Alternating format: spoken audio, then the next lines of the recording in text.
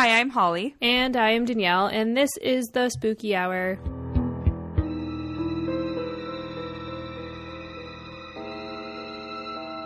Boots and cats and boots and cats and boots and cats. What she said. Yeah. Hi, friends. Hey, friends. Happy Monday. Happy Monday, February-ish. It's I think I said that last week too. I don't know, but it's really weird that we're in February, and I was looking through my work planner today, and I keep usually like a year behind just in case I have to reference anything, and we're approaching on my 1-year work from home anniversary. Mine was March 13th. Mine was the 17th.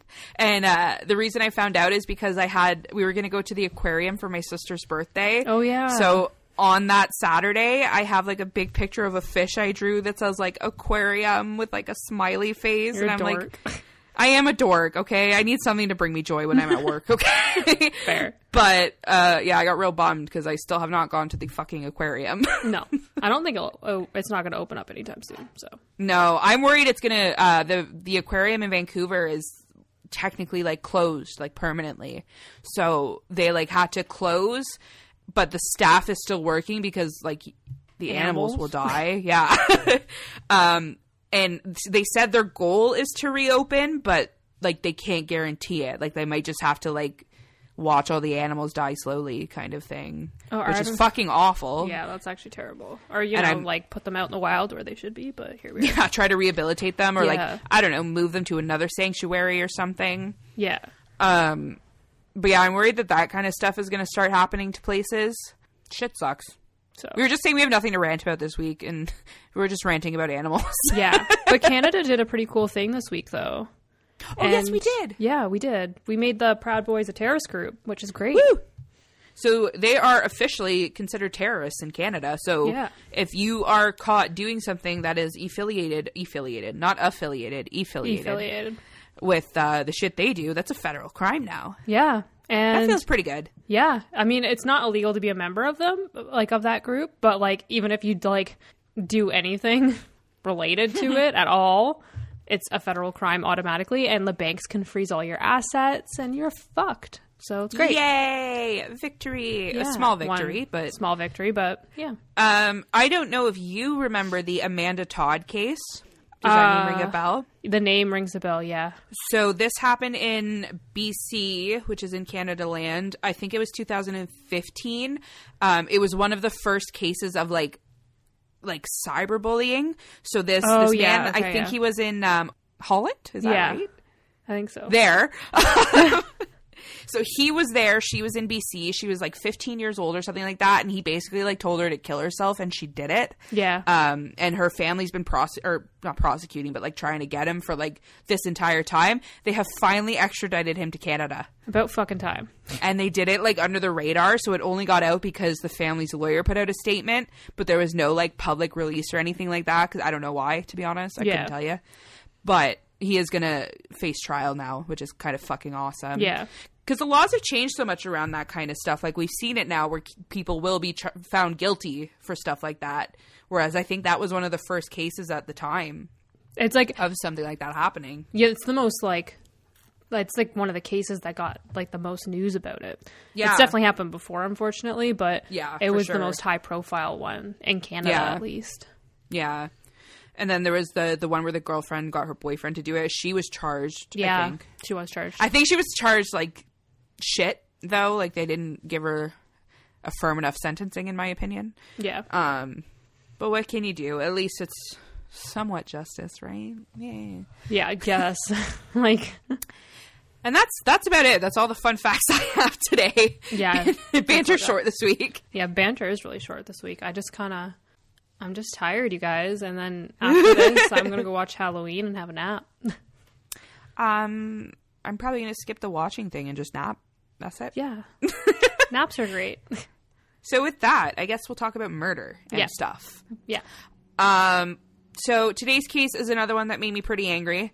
I use this podcast to vent mostly. So when I watch a documentary that pisses me off, I'm like, I'm going to cover this. This is our therapy sessions, you guys? Literally, yeah. So I watched a YouTube video by someone named Kendall Ray, who is like a true crime YouTuber. She must be pretty famous because she had like 1 million views, but I don't watch YouTube, so I don't know. So she did a really great job covering the case. She did like webcam interviews with the parents and stuff. So I would recommend watching that. That's where I got this from. On that note, the parents in the interview said that they want it to be known that they need more attention in this case. So this is another reason why I did it. I just felt really bad for the parents. They sound really sad. So make sure you check out their Facebook page after the episode. They have a page called Justice for Ellen. Or apparently it's at Justice for Ellen 2019. You can on Facebook now. Didn't know that. Oh, I didn't know that either. We'll include it in the show notes. Yes, we'll try to do that. Or Danielle probably will. She's really good at things. So either way, the page is still active. They posted it recently as January 2021. So it's very much still active. And they are just looking for support and answers in the case of their late daughter, Ellen Greenberg. And now I'm going to tell you what happened to poor Ellen Greenberg. Ellen Ray Greenberg was born on June 23rd, 1983 to parents Josh and Sandy Greenberg. She was an only child and grew up in a happy, loving home. She went on to become a school teacher and was well loved by those who knew her. She was engaged to a TV producer named Sam Goldberg and was set to have the wedding of the century. In the YouTube video I watched, her dad described the wedding as being huge and over the top in one of Philadelphia's most reputable venues. So this is some like high-end rich people shit. Yeah. All in all, Ellen was a wealthy, happy, fun-loving, wonderful woman. However, in the months leading up to her death, her family noticed a drastic difference in their daughter's behavior. She was anxious and, quote, unsettled. When her friends would ask her what was bothering her, she would say she's just stressed out from work. And she taught first graders, so, like, it's kind of believable. Debbie Schwab, one of Ellen's best friends, was struck that Ellen went from being, quote, one of the happiest people I knew to filled with anxiety. Around this time, Ellen asked her parents if she could move back home to Harrisburg, Pennsylvania to live with them. Without her husband? Yeah. Huh. So obviously this set up some red flags, especially since they were set to be married in just a few months. Maybe she had cold feet. Well, that's what you would think, right? Yeah. They questioned her. She assured everything was happy at home, and this had nothing to do with her fiancé, Sam, which makes me immediately think this has something to do with her fiancé, Sam. Yeah, this is very suspicious. Yeah. Ellen's parents urged her to see a psychiatrist, namely Ellen Berman, MD. Actually, I wasn't sure. Okay, so when you see someone that's an MD, do you call them doctor, or do you call them Ellen Berman, MD? Isn't MD like a master's degree?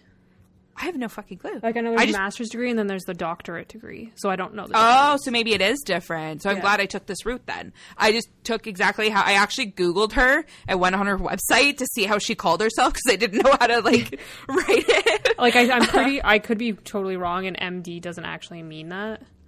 But yeah, I'm going to Google it right now. We're going with it. MD.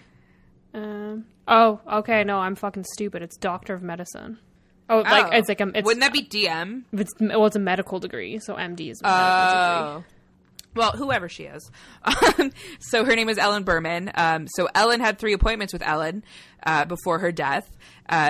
Victim Ellen felt overwhelmed at work, but according to records, quote, there was never any feeling of suicidal thoughts, and she had, quote, nothing but good things to say about her fiancé. There were no recorded findings of abuse, but some evidence found later on may make you think otherwise. She described Ellen as having, quote, severe anxiety and prescribed her Klonopin and Ambien, which is a sleep aid. So I read a Reddit thread, which is where I do like 90% of my like gossipy research, like when I try to find theories and stuff. Yeah. Fucking Reddit, man. So according to this thread that I read, Ambien is known to have some rare side effects. These side effects can include self-destructive behaviors and hallucinations. So remember that. Which is like crazy because these stuff is given to you for anxiety. And then it's like, by the way, you could be like really self-destructive after. And like, yeah. Dude, like those commercials, yeah. Take this for your depression. It's all like singing people dancing in the field. It's like, you might die. Yeah. You might kill yourself. Like, it's like, this helps with one thing, but then there's 17 other things that might fuck you up. Yeah, it's very scary. That being said, if you are prescribed medication, please take it. It's just scary. It is, yeah. the commercials freak me out so much. The commercials just make it so much worse.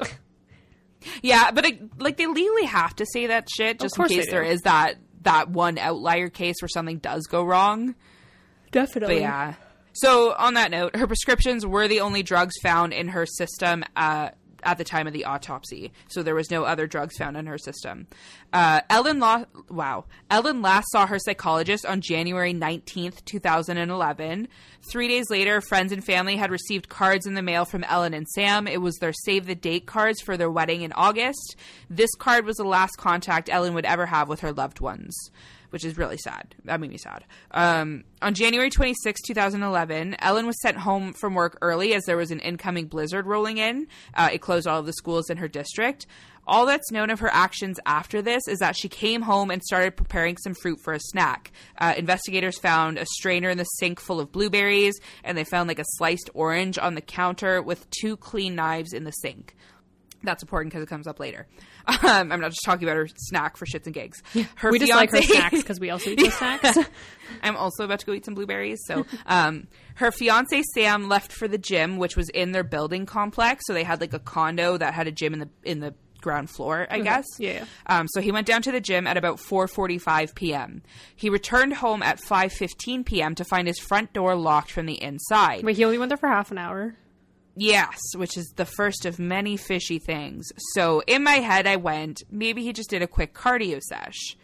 But, like, you got to factor in, like, elevator time. I believe they were on the 6th floor. Okay. And then, like, walking to the elevator and stuff. Like, what, you did, like, a 10-minute cardio sesh? Yeah, that's kind of weird. So he knocked and called for Ellen, but she did not answer. And he sent the following text messages to her cell phone. Wait, so he was locked out? Yeah. Okay. Important to note that I actually forgotten this part, but mentioned later on. Their lock was like is it the deadbolt where it's got like no, it's not the deadbolt. It's the swingy one. Oh, so okay, yeah, I know. You know what I mean? Yeah, it's like not the deadbolt lock. It's like the safety lock. Yeah, so it's like a stick and then like a hoop thing, and then you put the hoop thing over the stick, and boom, your door is locked. Yeah, so like you can like still open the door partially if the other locks so are you unlocked. can see who's there, kind of thing. Yeah, but it's kind of like a protection method. Yeah, I think I say the actual name later on. If I don't, I'll just post a picture because I'm really bad at this. It's the chain lock, the little doohickey one. No, it's the one without the chain. Oh, I'm just thinking of the apartment locks. Oh, those ones are stupid. Yeah, I'm literally just going to post a picture of it because this is a mess. Okay. So he sent the following text messages to her cell phone. This is all one big quote here. So, quote, "Hello, open the door. What are you doing? I'm getting pissed. Hello, you better have an excuse. What the fuck? Ah, you have no idea." End quote. None of these were ever received by Ellen, and none of them got a reply from Ellen either. You know what? That's like... This is something like so simple, but like those text messages just scream toxic to me because like Thank you. If I ever like there's been times when Stuart would be at work and he would like forget to lock the door when he leaves, and I lock the door because I'm terrified of people, and I will go like have a nap after work and forget to unlock the door and he doesn't have his key, but he'll just call me and be like, "Hey, sorry to wake you because I know you're napping. Can you just come unlock the door?" Yeah, and that's it. That's it. Yeah. I was literally just about to say the same thing. Like, this is you better have an excuse. That was, like, I'm to sorry. Me, the big, like, pardon me? Yeah. You know my excuses? Fuck you. And, like, also, like, as, like, a woman, like, I feel more safe with a door that's locked when I'm home alone. Whether you're downstairs in the fucking gym or not. Yeah, no, literally. I could understand being frustrated that you're locked out, but you better have an excuse. Is that a threat, sir? You're threatening me because the door's locked? Yeah, like, I'm getting pissed. Like, okay, good for you. Yeah. So I hope, so I'm going to say my theory ahead of time. I think he did it, but if he didn't do it, I hope he felt like shit for these texts afterwards. Yeah. So he went downstairs to ask for help from the building's front desk. In the lobby, he found Phil Hanton, who is the security guard at their building. He's an older guy. I think he's like, they said he was like 70 or something, which makes me think he's like really cute. Once you get 70, a cute little security guard who just like sleeps all the time. Yeah. That's what I pictured anyway. So Sam begged for Phil to open their apartment door, which he claimed was deadbolted. That's what it is called, a deadbolt. Fuck you, Holly. So he claimed the door was deadbolted and impossible to break down, but Phil refused, saying it was against the building policy to provide entrance without ID. So Sam called 911 as a precaution, which I think is weird, and brought Phil with him as he returned up to the apartment. There, he forced the door open, made Phil stay as a witness, and to me, this kind of comes off as like an alibi insurance type thing. Mm-hmm. So once inside, the two men were greeted by a horrific sight. Ellen was sitting on the floor in the kitchen, which was like just inside the front door. Her back was propped up against the cupboards, and she was very obviously dead. She had a perfectly clean white towel in one hand, which was weird to me because she was not perfectly clean herself. The 911 operator instructed Sam to start CPR until paramedics arrived, but when Sam went to like lay Ellen down, he noticed there was a large knife sticking out of her chest. So the 911 operator instructed Sam to not do CPR, and when help arrived at 6:40 p.m., Ellen was pronounced dead on the scene. There were no signs of forced entry into their apartment unit, and investigators did not find any defensive wounds on Ellen's body, meaning she didn't attempt to fight anyone off. Upon their first run-through of the scene, investigators determined her death to be a suicide. With a knife in the chest? Yes. Okay. This just gets worse. This is where I start to get angry. So the reasons for this ruling include the fact that the apartment door had been locked from the inside. The fiancé had remained on scene and was cooperative. There were no signs of an intruder. The snow on their balcony was like not moved. And neighbors claimed they heard no signs of disturbance or struggle. It's not someone it's not like someone was on the roof and like fucking paralleled all the way down. Yeah, like, rappelled down. Yeah. Like what? So the lack of defensive wounds and Ellen's recent mental health issues were also a factor in this ruling.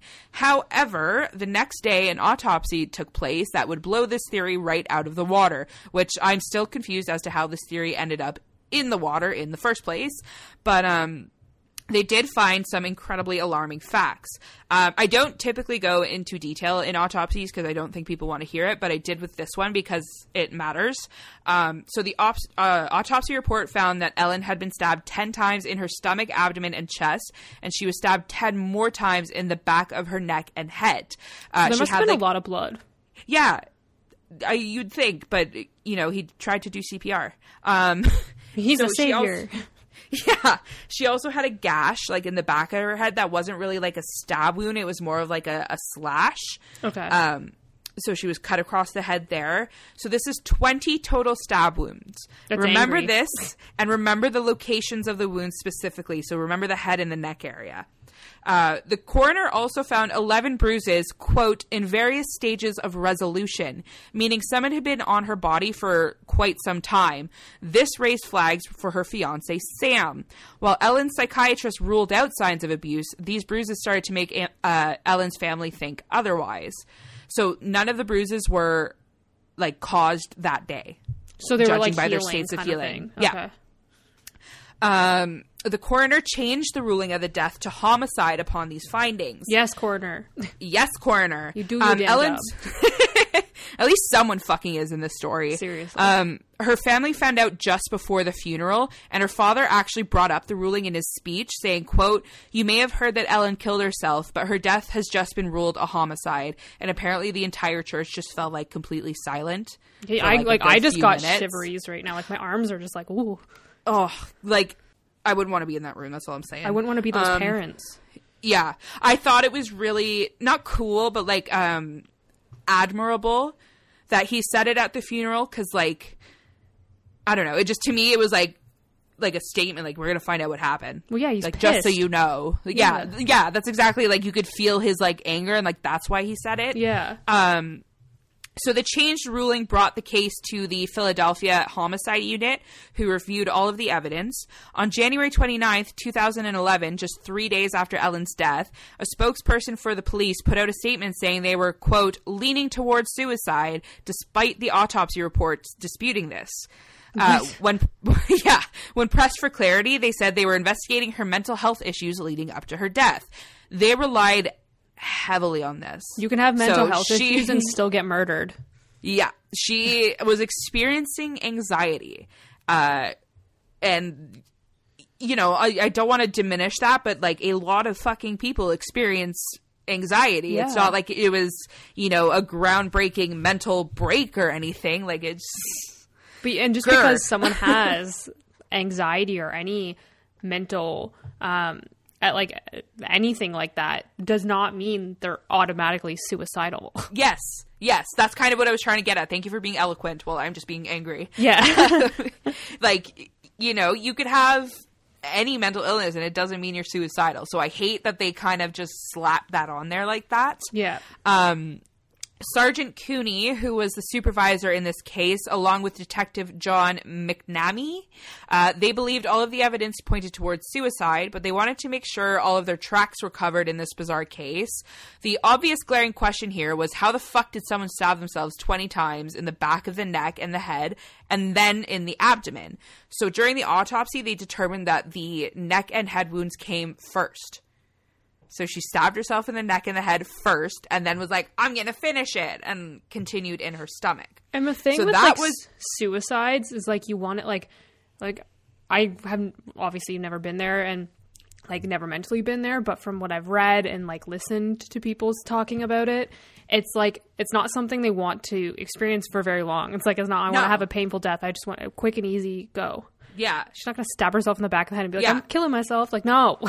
So I actually looked into this, again, on Reddit, and 3 different people said that they personally knew someone who did actually stab themselves to death, but they were all in, like, what's the word, like, psychotic states kind of thing, where they were, like, not in their mind kind of thing, or they were on heavy drugs, or, you know, like, there was something that led to that, whereas there was not really... We're gonna keep talking. But in like those cases, I guarantee that like the stab wounds would make sense. Whereas these ones don't make sense. Absolutely. So I'm playing devil's advocate a little bit here because I can. So one of the things I noted here is that, so I hated how I worded this. There are so many alternative methods of suicide, and I just want to be clear: the best alternative is to please seek help and just not do it. So we've said this before, but women are more likely to take the sort of clean approach to suicide. They would rather do an overdose, or they would rather, you know, drown in a tub. They would do something that doesn't leave a mess behind. Stabbing yourself 20 times leaves quite a mess behind. In places that you couldn't necessarily reach. Yeah, exactly.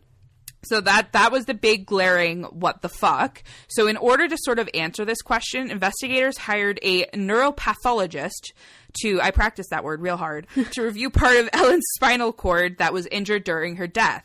It was determined that these wounds happened first, like I said. So she stabbed herself in the back of the head, then the neck, which damaged her spinal cord, and was still able to stab herself in the front. According to the neuropathologist, this was technically possible. The spinal cord did show some damage, but it was not severed all the way through. Hypothetically, this would mean that Ellen stabbed herself in the neck and then went entirely numb, which would allow her to carry out the rest of the stabbing, and she would allegedly feel no pain. Okay. So there is an explanation, kind of, sort of, but I don't like it. I just don't agree with it. So the next question is, why? Why did she do it? Like we said, she was experiencing anxiety, which, yes, is a serious mental illness, but not typically, you know, you don't get treated for anxiety one day and then end your life the next. That's typically not what happens. Yeah. So the best hunch here is the combination of drugs she was taking. In very rare and extreme cases, medication, including Ambien, which I mentioned that Ellen was taking, has been known to cause psychotic breaks in patients. It's completely possible, but again, rare, that Ellen was in a psychotic state of mind and simply snapped, killing herself in this incredibly violent way. So the theory here is that she was not aware of her actions. Okay.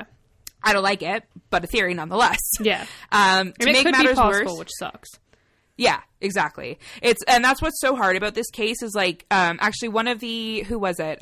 I think it was one of the police officers involved in the case, had a really cool quote that I read where he was like, for every instance where you could say it was suicide, you could equally say it was homicide. So this case is very much like, but then this, but then this, but then this. Yeah. So it's, I don't want to say I understand the confusion because I don't think it was a suicide at all. We'll just keep going. To make matters worse, investigators dug through Ellen's computer and found Google searches for phrases such as easy suicide, painless suicide, and methods of killing yourself. So this was kind of the nail in the coffin, pun totally not intended there, in Ellen's case, because to investigators, this was proof that she was planning to kill herself. Mm-hmm. Here's the thing. I still don't buy it. First of all, she was making a snack. Who just like mid-snack is like, all right, I'm going to do it now. This is a good time. I don't like these blueberries. Yeah. So this evidence was enough for investigators to reverse the decision of the coroner. And on March 7th, 2011, the manner of Ellen's death was changed once again to suicide. Understandably, the Greenbergs were devastated. To make matters worse, they found out the same way as the general public on the evening news. They didn't even call the family. Oh my God, that's brutal. They just saw it on the evening news. The Greenbergs obviously did not buy this ruling. Too many things were not adding up. First and foremost, I still don't believe someone just stabs himself 20 times. I know it's possible, but it's so rare that I don't. Other notes, Ellen's psychologist found no signs of suicidal behavior. Ellen was getting married in only 8 months and was simply gushing with joy about it to anyone who would listen. Her job was stressful, but was stable. They were well off. They were wealthy. There's not a major clue, but like I said, she was making herself a snack. And it's, why would you be preparing a snack it's the same thing as that one case that we had to take down where she was making the pumpkin bread. Okay, yeah. Yeah. It's the same kind of thing there where it's like, it's not very likely. Also, in one article I read, it alleges that the deadbolt lock on the door was actually quite flimsy, and Sam should have been able to, open it with a good shove. So he claimed that he was, pushing on the door and unable to open it, but apparently investigators went back and, just did one quick shove and it opened. So, fishy. And also just makes you kind of, I'm not picking sides right now, but, also if he did end up killing her, I just want to know how he managed to get that deadbolt locked. That just keeps playing in my head. I'm like, how did someone... Oh, even from the inside. Yeah, even if it was, flimsy and stuff. But how, would you even be able to close that then close the door? It just doesn't make sense to me. You just threw my whole theory out. I'm so sorry. Wow. I just keep thinking about that. I'm like, I don't know how someone would do that. Unless it, wasn't actually locked? I don't know. Holy fuck, Danielle. I'm sorry. So, yeah. She just shit on me. Ellen's dad, Josh, thinks this is just one of many clues that points to Sam being somehow involved. There were no signs of forced entry because Sam lived there. He wouldn't have to force his way into the home. He made sure to bring the security guard upstairs to find Ellen's body. This is a possible alibi here. So if he had a witness with him that would, quote, see the body for the first time with him, it would be more believable. Yeah. Oh my God. So I would say if I saw a body. So it would be a more credible story for him. And then there's the mysterious old bruises as well. No one could answer where they came from. They were kind of scattered throughout her body. The fact that there was 11, I bruise a lot. I'm low iron. I touch a desk wrong and I get a bruise, but I still only have 1 or 2. Yeah. So luckily, the Greenberg family came from wealth and were able to take matters into their own hands. They purchased Ellen's autopsy report, photos of her body at the scene, and the investigation report from the scene. That's so disturbing. They were missing... I wouldn't want to see... If that was my child, I would not want to see that. I feel like I would purchase it and then give it to an investigator. I would never open it. Okay. Yeah, that's fair. They were missing one piece of evidence. I can't remember what it's called. I say it again later, but they had everything except this one piece, basically. At the advice of a family friend, the Greenbergs sent those materials for review to Cyril Wecht, who is a Pittsburgh-based forensic pathologist who is well known for challenging the single bullet theory of the John F. Kennedy assassination. Okay. So he's a pretty big deal. Yeah. I can't say his name. Wecht, I think is how you say it, had a number of concerns about the number and location of the stab wounds, particularly those at the back of Ellen's neck. When he finished reviewing those files, he spoke to the family saying, quote, "I don't understand how they wrote this off as a suicide." His final report, which was released in January 2012, labeled the death, quote, "strongly suspicious of homicide." With this report now in their possession, the Greenberg family hired a private attorney who was a well-known civil rights lawyer named Larry Krasner. So he wrote a draft retainer agreement in February of 2012 saying he believed, quote, substantial questions remain unanswered in Ellen's death. In May 2012, he called for a meeting between the Greenbergs, police officials, and representatives from the district attorney's office in order to get the investigation reopened. Unfortunately, nothing ever came from this meeting, and the case was not reopened. In more shady news, their new/current lawyer, who is representing them for free, he's a former state attorney general. His name is Walter Cohen. He filed a public records request to get the police case file, which was the last piece of evidence they were missing, which I didn't know there was a difference between like the police case file and like the crime scene file, but apparently there is. Okay. Fun fact. So initially they were denied access, but after lots of back and forth with Mr. Cohen, the police caved and allowed the family to view the files, but that's it. They were not allowed to make copies, they were not allowed to take pictures, and they weren't allowed to bring their lawyer in the room either, which sucked because the family wasn't really sure what to look for. Like they just kind of were hoping to rely on the experts here, but all they got to do was just look at it. And, like, what can you do with that? Like, yeah, especially as someone who might not be, like, savvy on terminology and stuff. Like, I would have no idea what the fuck I'm looking at. The shadiness caught the attention of more high-profile experts. Several people began to join the hunt for justice in Ellen's case. One of these people was Tom Brennan, who is a retired 25-year state police veteran and former chief of the Dauphin County Detectives. After studying the crime scene evidence and medical examination findings, Detective Brennan said that the lack of defensive wounds on Ellen didn't necessarily support the suicide theory. He says, quote, it's referred to as a blitz attack, where the victim is attacked so quickly that they're unable to defend themselves. We heard this last week in the case of Lindsay Buziak. So it doesn't necessarily mean that she killed herself. It just means that she did not have time to defend herself. Yeah. And considering her first injuries is her neck to the back of the neck and the back of the head, you know, I would believe that. Yeah.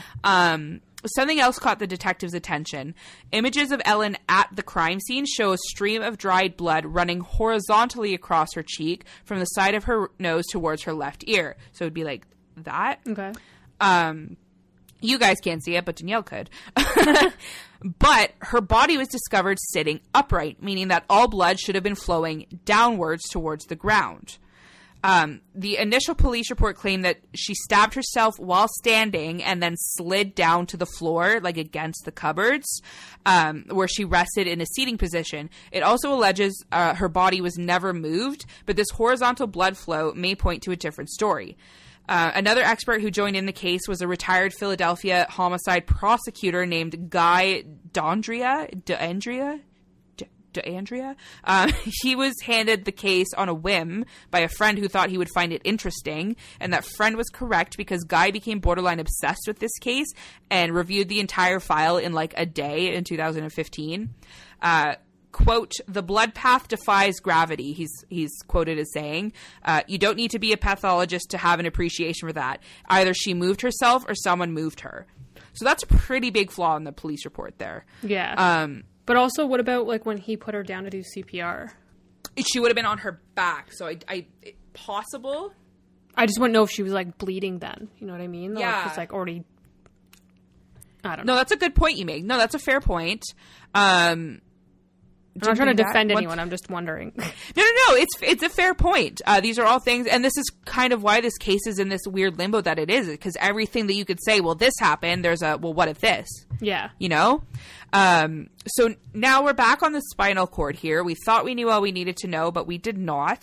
Upon reviewing the files, the Greenberg's investigative team found just one singular line about the spinal cord in her medical exam that read, note, neuropathologist Dr. Lucy Rook examined the spinal cord and concluded there is no defect of the spinal cord, end quote. That's all they said in this report.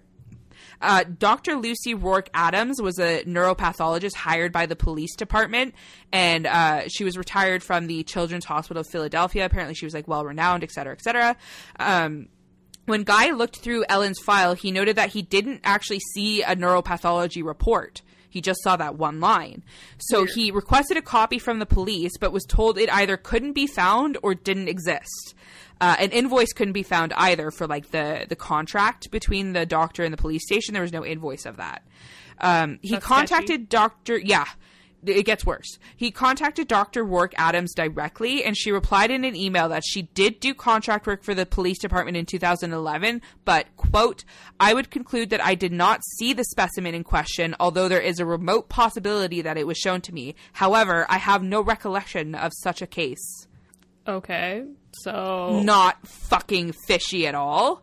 That's kind of weird because, like, doctors have, like, memories of, like you'd remember that. I'm sorry. Yeah, you definitely would.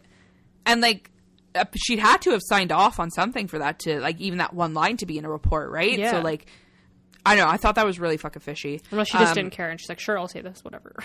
I mean, I do that at work. It's fair. In a surprise twist, the investigative team discovered that a piece of Ellen's spinal cord was still being kept in storage. So they contacted Wayne K. Ross. Did people just, what? What? At, like, the coroner's office or the police station? They just have, like, our spinal cords in a jar.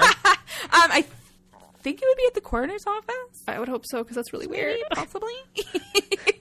You don't keep spines in your room? Yeah, like, no. God. No, I don't.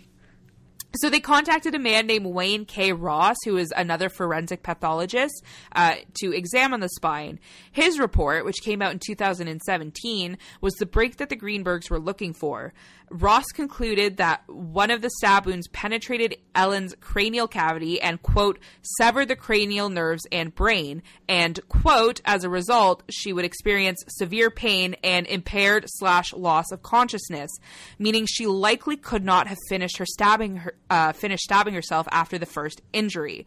So this doctor blew what the first doctor said out of the water. And it would also explain the fact that she has no defensive wounds because she's in so much pain and doesn't know what the fuck's going on that she can't defend herself. And he even said it's possible that she was like immediately like knocked unconscious. Yeah. Unconscious by it. So poking holes all over the place here. I like this guy. Team this guy. This case is so fucking mind blowing. This is crazy. I promise I'm almost done. In 2018, the Greenbergs' first lawyer ended up being elected district attorney, so they contacted him to see if he could help them reopen the case again. He ended up sending them to the attorney general's office so it would not cause like a conflict of interest in the case. Yeah. More than a year went by before spokesperson Joe Grace put out a statement saying that the office had completed a thorough investigation and the case would remain closed. That's a bummer. With all of that information the family went and found, they still said, nah. Not good enough. The latest update came just this year in January 2021. The Greenbergs had obtained the forensic records and the hard drive of Ellen's computer. They also gained access to her old phone and text records. Their like representative / attorney Joe Podraza spoke to the press saying, quote, we do have a forensic evaluation of the hard drive of Ellen's computer and laptop, which will definitely establish that she was not predisposed in searches towards death or suicide or things of that nature. So the family now alleges that they have proof that these Google searches were fabricated and not made by Ellen herself. How do you so a lot of the that? case How do you prove that? So my theory here, we know I don't like Sam. So my theory here is Sam either before or after killing her Googled that. Okay, so it was like they can tell by like the time. Yeah. Okay. So that's my thought, and I've actually seen it in other cases where like some guy will, I think it was a man, he like Googled like ways to kill yourself, blah, blah, blah, blah, blah. And then he killed his wife and framed it as a suicide. And because of those Google searches, they like bought it for X amount of years. Yeah. So it has been done before. And that's kind of my theory here a little bit. So Pedraza said that he sent that information to the Pennsylvania Attorney General's office and is now urging the Attorney General to reopen the case once again. A spokesperson for the Attorney General told Eyewitness News in a statement on Tuesday, January 26th, so like literally 2 weeks ago, quote, our hearts go out to the Greenberg family on the anniversary of Ellen's traumatic death. At the urging of the family and following a conflict referral from the Philadelphia District Attorney's Office in 2018, our office reviewed the case and conducted an extensive investigation that did not uncover evidence to change the medical examiner's finding of suicide. There is no statute of limitation on homicide, however, and if any new evidence is brought forward, we believe it should be reviewed by the proper authorities. At this time, no such information has been shared with our office. Didn't they just get all the evidence from their lawyer, though? Literally, yes. So there's a lot of shadiness, once again, from the side of the law, which, whoo, surprise. I don't think in this case that the police are involved. I think that it's a case of, well, we closed the case, I'm not reopening it. Yeah. You know? I think it's more of an ego thing versus a they're involved thing. I think, obviously my theory is fucking Sam did it. And that's it. It's just so crazy because, like, a lot of, like, the evidence that you've said and stuff points towards the fact that she was murdered. But like, there's like little things that make you like think that like, yeah, absolutely. like the door, like the door lock, that literally like, everything you brought up today has been like completely valid and part of why it's such a fucking weird case. Yeah. Like that police officer said is for every, no, this is a homicide, there's a, but what if it wasn't? Yeah. It's, to me, I'm leaning towards homicide, but I can see those very obvious flaws in that. And I think like the police side, they're just like, well, it's already been determined a suicide, so why are we going to go after someone that could actually be innocent? Yeah, exactly. So it's I could see, I keep saying, I don't think they're involved. I think it's a more of a don't waste our time thing. Yeah.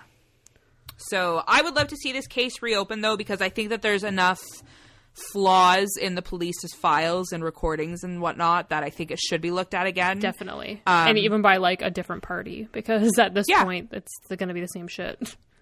So definitely make sure you check out their Facebook page. It's Justice for Ellen. It came up right away when I searched it. You should be able to find it. Yeah. And yeah, just, that's it. That's crazy. Sad. That is a really sad one.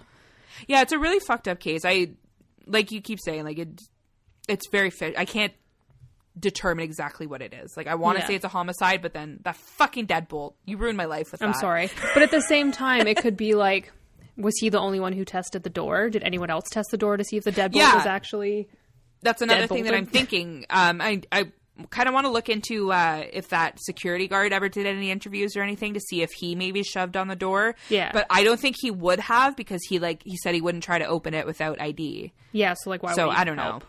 I don't know. Shit's fishy. Something went down. We need answers.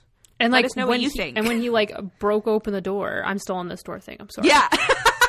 Is there like evidence of like it breaking? Because if he like barged the door, it would have snapped or something. No, I've actually seen. That's actually a very valid point too. I was looking at crime scene photos, and the door's intact. Weird, because like if the deadbolt, so you have like your handle lock, and then you have your actual deadbolt, and then you have this little doohickey thing that we don't know the name of it, but it's not called a deadbolt. I will fight anyone on it. It's not called the doohickey thingy. Yeah. It's like the second lock above at the top of apartment doors. Yeah. That, like, if it's actually locked, you would have a really difficult time. You'd have to like barge through it, so it would break. To be able you're totally right. You're totally right. And I'm fairly certain I'm going to go back and look, and I don't know. I'm not going to say sorry for being wrong, so I'm just going to go back and look. Yeah. See, my mind's like, but I'm fairly certain that the lock was like still attached to the wall, like not ripped out, and like there was just a picture of the lock in the crime scene photos. Then that doesn't make sense. It wasn't barged through then. Look at us fucking investigating. Yeah. Because I'm like, at first I was like, well, if the door was locked, then no one's in there. Like, it doesn't make sense to me. But then I'm like, I got these. I got this. We're going to figure it out. We're going to solve this case, man. I hope so. Just give us a week and a bottle of wine. We got this. Yeah. We got this, you guys. But that was fucking crazy. There's like, I don't even know what to think, because I don't want to say one thing or another, but because there's just so many different aspects. A shitty onion. Yeah. So many shitty layers. It's like a really old stale onion that you don't like. Yeah. Oh my God. You know those ones where they like look fine on the outside, but then you pick it up and it like your fingers go through it? Oh, Have you ever had that happen? Yeah. That's the kind of onion we're doing. Yeah. No wonder the police don't want to touch it. And with that, shall we get spooky? We should get spooky. We're going to talk about the El Chupacabra. Oh, shit, cool. Yeah. So Fun fact, this is like Riley's favorite spooky thing. Really? She was like obsessed with it when we were little. I don't think she'll like me after this one though, because I don't think Oh. it's a thing. I think it's a thing, but I don't think it's a thing, and I'll get into it. You're going to ruin it for everybody. We might. I might. But I was talking to my dad. He's like, you guys' episodes are so great. Number 1, stop swearing. And that's not going to happen. I'm sorry, Dad. I'm so sorry, Dad. But he's also like, stop talking about prisons because they're boring. And I'm like, this is for my dad. He can talk about the El Chupacabra. Here we go. He's so critical. He's like, I want our biggest fan and yet our toughest critic. Yeah. Well, he doesn't And I'm never going to stop swearing. No. He doesn't he likes it, but he doesn't like ghost shit. He doesn't like haunted houses because they're all the same. Talk about like UFOs, and he's like obsessed with the Wendigo. So here we are. So you're welcome, Dad. This is for you. So this mysterious monster-like creature was first seen in Puerto Rico in the late 1990s. So it's the most recent. That's really recent, yeah. Very recent. Because we are, only 18 years old, and we were born in the 1990s. So I mean, but to be dead honest, I'm gonna ruin Holly's life right now. We're older than the El Chupacabra. I'm sorry. That hurts. I'm sorry.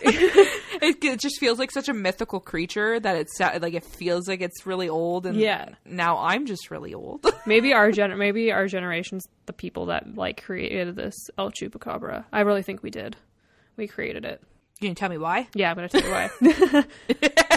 No, I'm not. That's the end of our story. Goodbye. Tell me why. So again, extremely recent, and it's still seen off and on to this day. This mysterious creature is said to walk on all fours and be about 5 feet or so tall. It has large eyes, long claws, spikes down its back, and it's hairless. People who witness this creature, what? I said ew. Oh, I thought you said it's you, and I was like, thanks. You big naked creepy thing. Did my spikes give it away? I'm the millennial. I'm that person. No, for some reason when you said it was hairless, it grossed me out because I don't know. Creatures are less scary when they're fuzzy, I guess. I don't know. You want a hairless cat. Yeah, but they're cute. This is what the Chupacabra looks like. It's a freaking hairless cat. Not even sorry. So again, people who witness this creature say it's very alien-like. It's said to be a vampire-like creature, and it kills its victims and completely drains their blood. So now there are 2 very different versions of this legend, and my explanation right now is sort of a mix of both. So I'm going to get into where it actually originated. So the name Chupacabra, El Chupacabra, is goat sucker in Spanish. So in... I knew you'd laugh. It sounds so scary when it's spoken in Spanish, and then you go translate it and goat sucker. Goat sucker. Okay. So in 1995 in Canovasas, Puerto Rico, 8 sheep were found dead. At first, that was it at the moment. They were all drained of their blood and with puncture wounds on their chest and neck area, and there was 3 puncture wounds. Oh, weird. Yeah.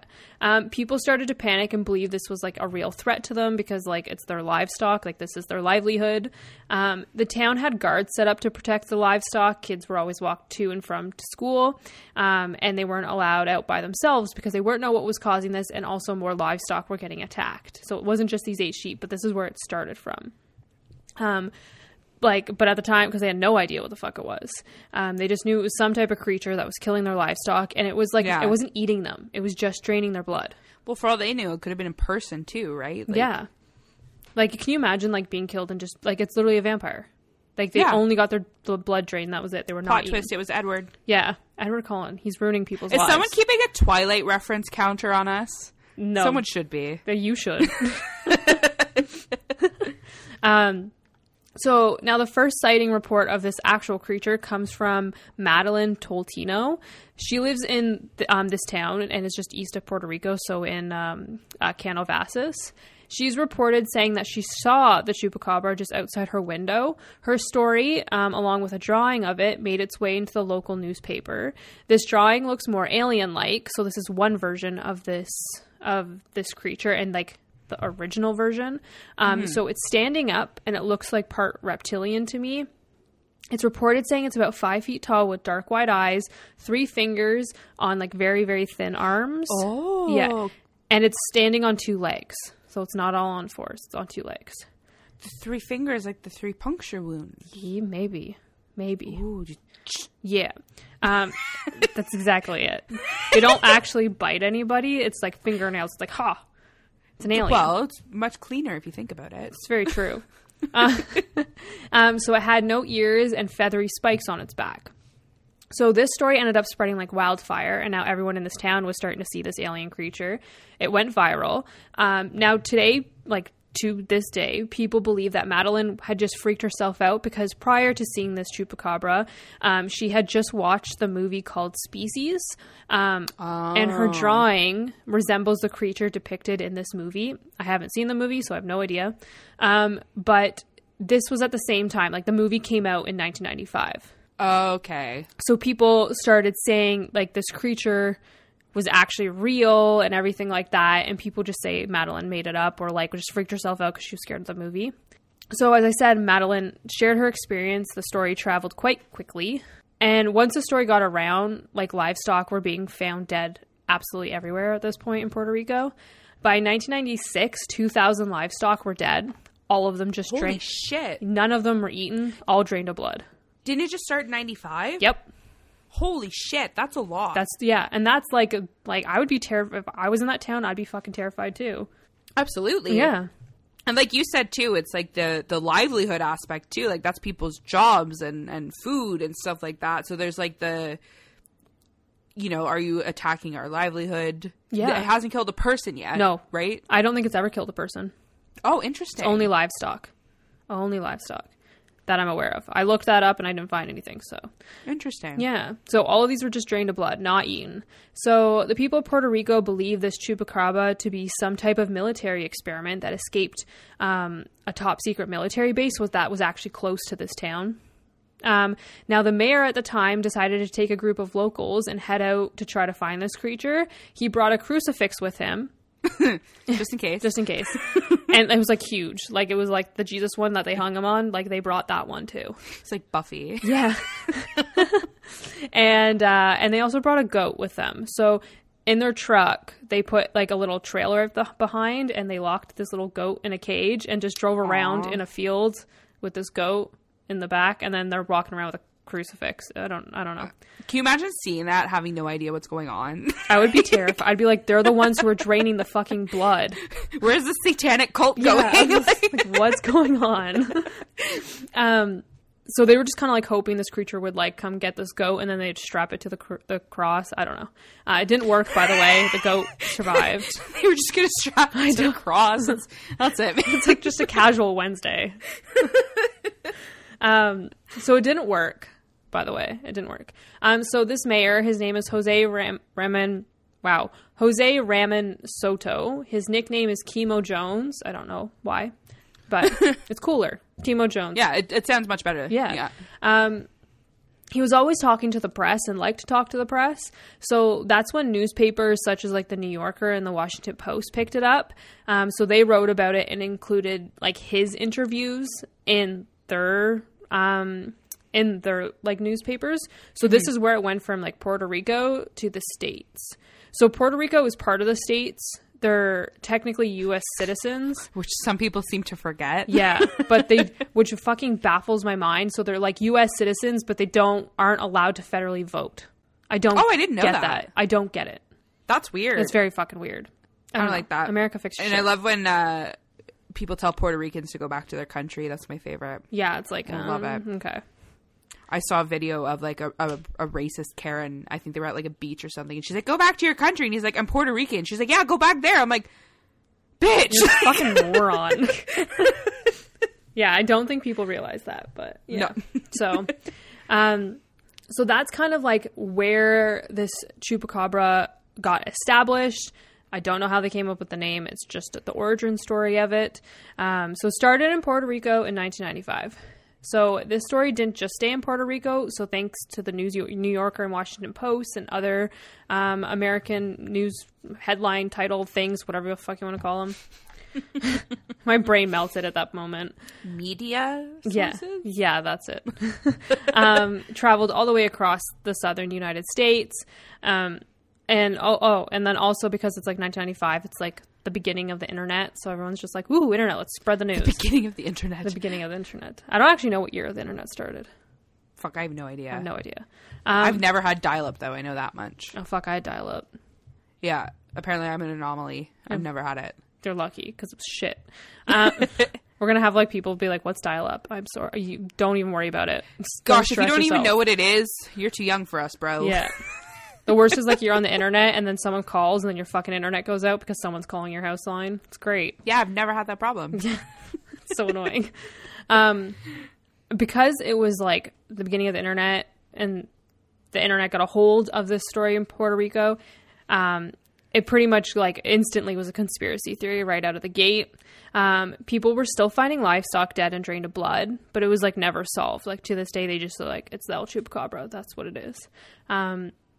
So in the early 2000s, the Chupacabra started being seen again, but this time a little less alien-like and a little more like a hairless dog. Had no spikes. It wasn't just being seen, but now people were like finding like corpses of the Chupacabra. Oh, yeah. So people would be like having all these sightings were kind of coming out of like Texas, and they would get freaked out, so they'd kill them, like shoot them, and be like, "Haha, don't ruin my fucking sheep." Cow. Yeah. So yeah, they're getting these corpses and reporting them. And not just in like Texas, like all southern states.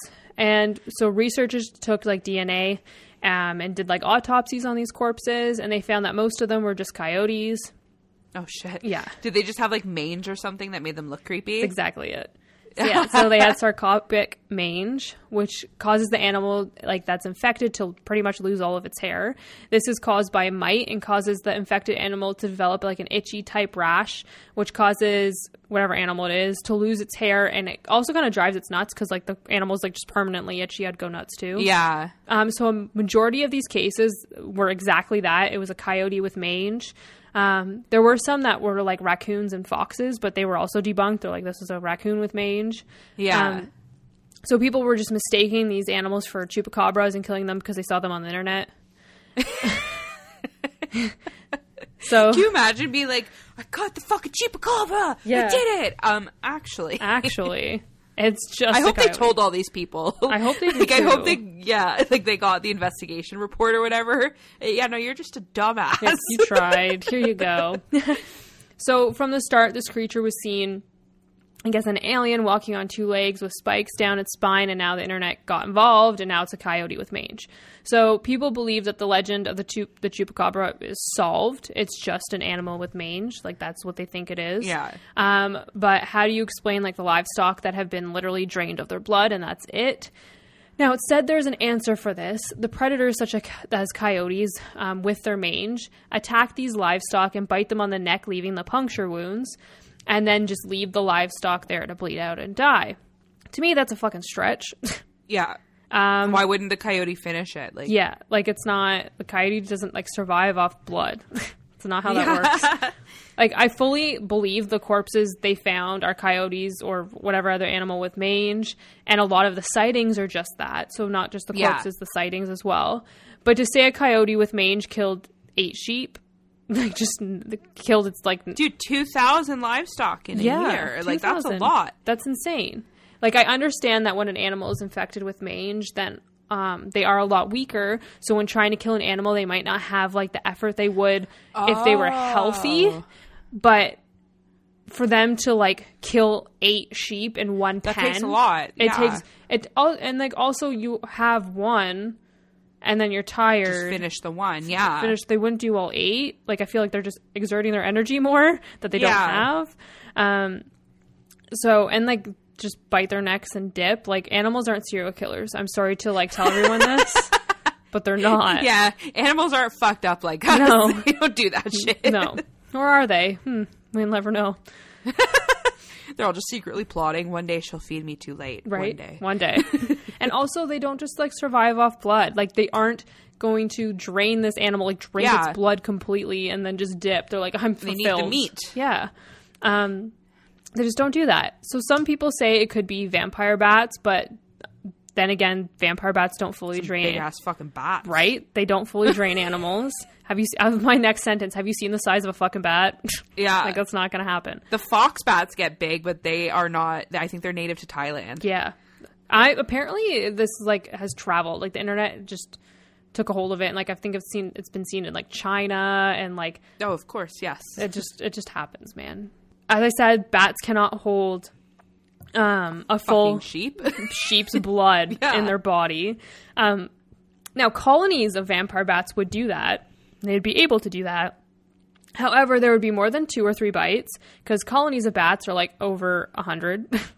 Yeah. So it's not like they just take turns. So like, oh, this sheep is like still standing. Okay, it's your turn, Bob. Yeah. Like, I left the hole open for you. It's like more of a swarm approach, right? Yeah. Like they just kind of, It wouldn't, I don't know. And also like when a vampire bats bat. are cute. Yeah, and when a vampire bat like bites you, you wouldn't, especially with animals, they wouldn't necessarily realize it because there's something in their saliva that like when they bite, it just automatically numbs them. Oh, so I they didn't wouldn't know that. feel That's that. cool. Yeah. So like I could understand that like a bat could like sit there and latch on, but it doesn't drain the whole sheep, so it doesn't make sense. Yeah. But like, of course, once the internet gets a hold of something, it just gets ruined. So I fully believe like all these sightings past like the year 2000 were coyotes with mange or another animal. There's just no debating it at all. Yeah. Like I agree. You can't debate on it. But in 1995, the weird alien seen by Madeline and others, that throws me for a loop. Yeah.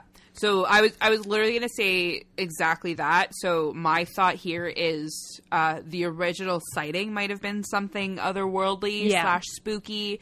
The whole, 2,000 livestock in a year is suspicious. That all sounds like something spooky to me. I think the rest of it is just the internet took it and ran with it. And now, the wind blows the wrong way. It's a Chupacabra, Yeah, exactly. Exactly. So I believe where it originated, something might be up. Something's definitely Other up. than that, I think it's people like us just having fun. Yeah, because like it's like in 1995, like the El Chupacabra in Puerto Rico, there's no evidence of the creature. They've never found evidence. There's no... Yeah, they never found a corpse there, right? No. Corpse, quote. And they've never had like real explanation to it. Yeah. So that's the spooky hour theory. Something creepy happened in Puerto Rico, and then everybody just shot a bunch of coyotes because of it. It was because of it. That's exactly it. So the internet just got a hold of it and just like twisted the story, and now everyone's That's kind of the That's fun exactly thing about like lore and stuff like that, though, and like these cryptids, I think is what they're called, is like sometimes it gets started as something so stupid and so small, and then you get this like huge story out of it, and then it's different in every culture, it's different in every city, like everyone has their own spin on it. So it's fun, even if it's not always believable and not always true. It's fucking fun. I like it. Yeah, exactly. It's kind of like a broken telephone. Oh my god, yeah. Everyone's still stuck on playing broken telephone. Yeah, that's what it is. I love that. Yeah. So again, I fully believe that there's something weird out in Puerto Rico. I don't think it's like as serious now. And I know like the mayor back in 1995, 1996 was up for re-election. So some people believe that like, I didn't write this into my script, so I didn't get too much detail about it, but some people's theory on it is like, the mayor made it a big deal for like re-election so he can get reelected, but also for Puerto Rico to kind of go against the states. I don't know how or why, but because there's so much shit going on between Puerto Rico and the states, and like not being able to be like federally, like they're considered a U.S. citizens, but they're not like really. Yeah, so it was kind of like a shot at the states just to try to get like stuff like. I don't know. It's just I didn't go too much into it because it's just so political and I don't like those theories. It's also and kind of a strange it could be a theory. This guy wanted to get reelected, so he killed 2,000 sheep. Yeah, like, what? But also they kind of wanted to, it's also like, for Puerto Rico at least, it's kind of like a thing, like when you think of Puerto Rico, some people are like, oh, the El Chupacabra. Like it's just something they think of and it attracts people to Puerto Rico. So it's like their own lore their own, like they own it. Yeah, Exactly. I like that. That's kind of well, not cute, Yeah. but you know, It's it's a thing. So it's a thing.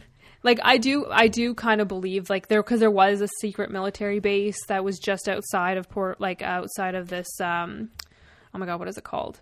Canovassus. It's like Area 51, but there.